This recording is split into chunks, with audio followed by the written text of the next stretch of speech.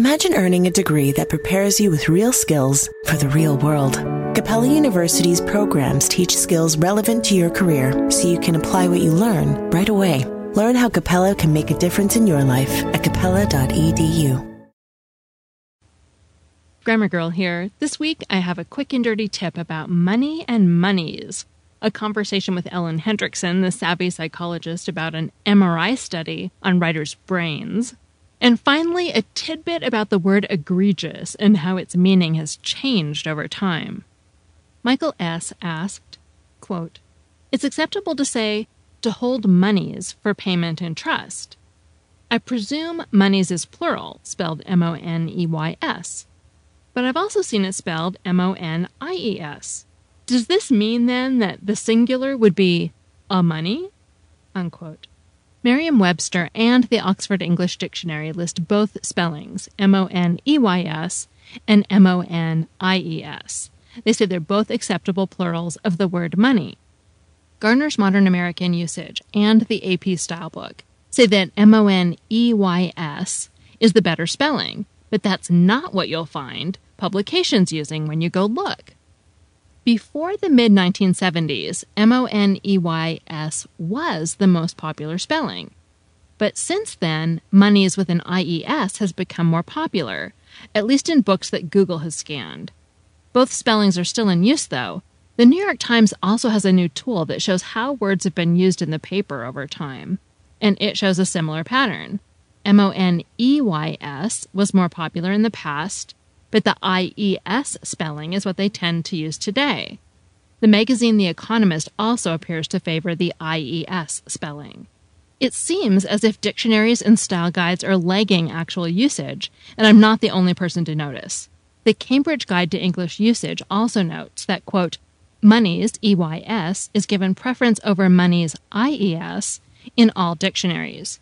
Yet general usage in the UK and US is clearly in favor of monies, I-E-S, unquote. The bigger question is, since money is already a collective noun, both Garner's and the Cambridge Guide to English Usage explain that monies is usually used by legal or finance writers to talk about, quote, individual sums, unquote, or, quote, discrete sums, unquote, of money. If you've listened to my podcast before, you know that most things don't bug me, but I have to confess that monies annoys me a little. I don't think I've ever seen a sentence in which someone uses monies when money wouldn't work. For example, one of the examples in Merriam-Webster reads, quote, "Most of the project is being paid for by federal monies," unquote.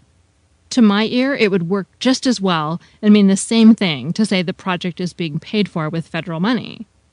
Maybe finance writers see a distinction, but I don't see it. But I can tell you monies is not new and it's here to stay. The first example of monies in the Oxford English Dictionary is from 1384, from the Wycliffe Bible. To answer Michael's questions, one, you can spell the plural either way, but I'd go with monies, I-E-S, since that's what most legal and finance writers seem to be using today. And two, even though monies is plural, I can't imagine a sentence in which you'd ever need to talk about a money. But if you can prove me wrong, leave a comment on the monies article at quickanddirtytips.com. And that was your quick and dirty tip. Next, I'm delighted to have Ellen Hendriksen back. She is the host of the Savvy Psychologist podcast, and she recently sent me an article about researchers in Germany who studied people's brains while they were actively writing to see what was going on. They had to rig a pretty complex contraption to be able to measure brain activity while people were writing. They looked at both professional writers and novices, and they found differences. But the professional writers showed brain activity similar to what researchers see in people who are good at music and sports. Hey, Ellen, so thanks for pointing me to this interesting article. Absolutely. Thanks for having me on the show. Sure. So before we get into the findings, they used something called an fMRI scanner. What does that actually measure? Sure. So this is a great question. There are so many fMRI studies in the news these days, but much like gluten or Obamacare, it's not commonly known what fMRI really is. And the term gets thrown around a lot, so this is a perfect opportunity for a quick primer. So fMRI stands for Functional Magnetic Resonance Imaging. And when an area of the brain is used to think thoughts or perform a task, it requires more oxygen. So blood flow to that area increases to meet the demand. And the fMRI scanner uses a strong magnetic field combined with radio waves to create images of this contrast in blood flow. The oxygen-enhanced blood in the active part of the brain reacts differently to the magnetic field and therefore stands out against the less oxygenated blood in the quieter parts of the brain. And the images allow neuroscientists to pinpoint what parts of the brain are in use during a given task. Plus, there's no exposure to radiation like in an X-ray or a CT scan, so it's safer. Cool. So what did you think was the most interesting thing about this study? Is it groundbreaking, or does it build on things researchers already knew? Well, I'd say both. It is groundbreaking because it's the first time neuroscientists have looked at the brains of experienced writers writing fiction in real time. So 2 previous studies have had participants make up stories in their heads while in the scanner, but this is the first time we've been able to catch the brain in the act of writing. And like you mentioned, logistically, this was really hard to pull off. So you can't have a computer in the same room as the scanner because of the magnetic field. So the researchers asked writers to write longhand. But then you have to lie down in the scanner, so they couldn't have the writers sit normally to write. And then finally, you have to be absolutely still in the scanner, just like with a regular camera. If your subject moves, you end up with a blurry picture. So the researchers had this triple whammy of figuring out how to get people to lie down with their heads perfectly still, but still write longhand. So through a set of double mirrors and a custom-built writing desk, they jury-rigged a system. And you can find a link to the picture on the Quick and Dirty Tips website. And so the study was also important because the next frontier of creativity research really is identifying neural mechanisms. So in other words, this is the first study to nail down how the semi-mystical qualities of creativity and expertise in professional writers manifest as neurons and blood flow. So it's a bit like pulling back the curtain on the wizard to reveal his gears and levers. And it's also important to say that creativity and expertise are really difficult to study. There's so much that goes into creativity and expertise: originality, intelligence, talent, practice effects, motivation, culture. So while this study is a nice shovelful towards the excavation of creativity, there's a lot more to uncover before we can get a definite picture of what we're even unearthing. Great. So I'd like to hear more about how the part of the brain, is it pronounced the caudate nucleus, how that is involved in, quote, skills that come with practice, unquote. So in the study, the part of the brain called the caudate nucleus lit up when the experienced writers were writing, but not with the inexperienced writers. So the caudate nucleus is a midbrain structure, which means that it evolved way ahead of the cortex, and it plays a role in a mind-boggling array of functions, including some really fundamental things like sleep and movement. But germane to this study, it also plays a role in learning. So as you gain expertise, your brain economizes and automates. In other words, as you get good at something, you stop overthinking. The task becomes automatic, like riding a bike or using a fork. So it makes sense that this area lit up in the scans of expert writers. But in addition, the caudate is also important in language production. So in general, the bigger the caudate, the better one's verbal fluency. So indeed, in a case study, there was a trilingual woman with an injured caudate, and she could still understand all 3 of the languages she knew, but she couldn't sort them out when she tried to speak. So the production was disrupted. And what, of course, is writing but the production of language? So it makes sense that the caudate lit up with the expert writers here as well. But as an aside, by contrast, in the inexperienced writers, the visual areas of the brain lit up as they wrote.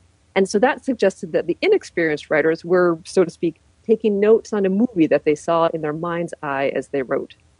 But to wrap up about the caudate, it also plays a role in some other really interesting things. So for example, the caudate nucleus is associated with emotion, creativity, entering a flow state, and it lights up when viewing beautiful art, listening to beautiful music, and when looking at the face of your lover.